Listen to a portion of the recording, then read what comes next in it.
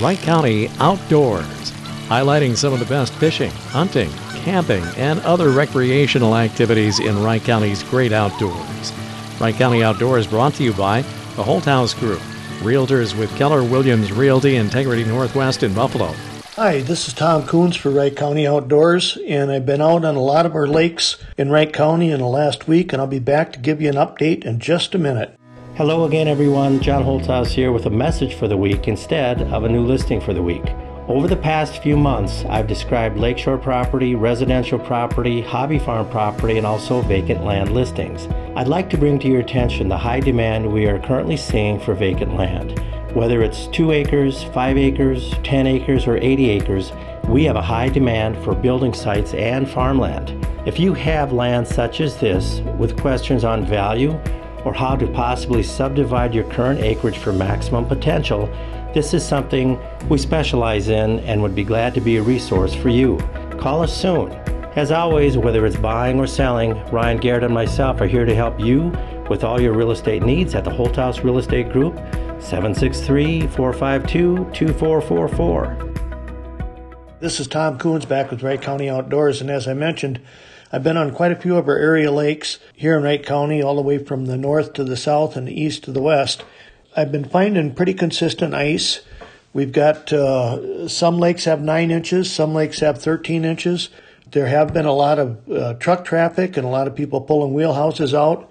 Remember that for a half-ton truck and a single axle wheelhouse, you need 12 to 13 inches of ice everywhere.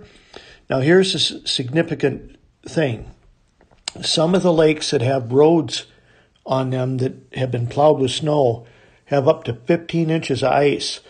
You get over where the snow is and there's as little as 10 inches. So again, make sure if you're going to venture out on the lakes that you're safe. Make sure you check that ice and test it for yourself. Don't depend on somebody else's road or path. Check the ice for yourself. Make sure that there's adequate ice to drive your vehicle on. If there's not, it's not worth the risk for a few fish to take a cold dip. I've been in that cold water, and it is not fun.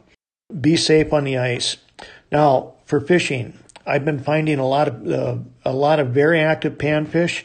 Some of the lakes that we have in Wright County are producing some good-sized sunfish and some good-sized crappies.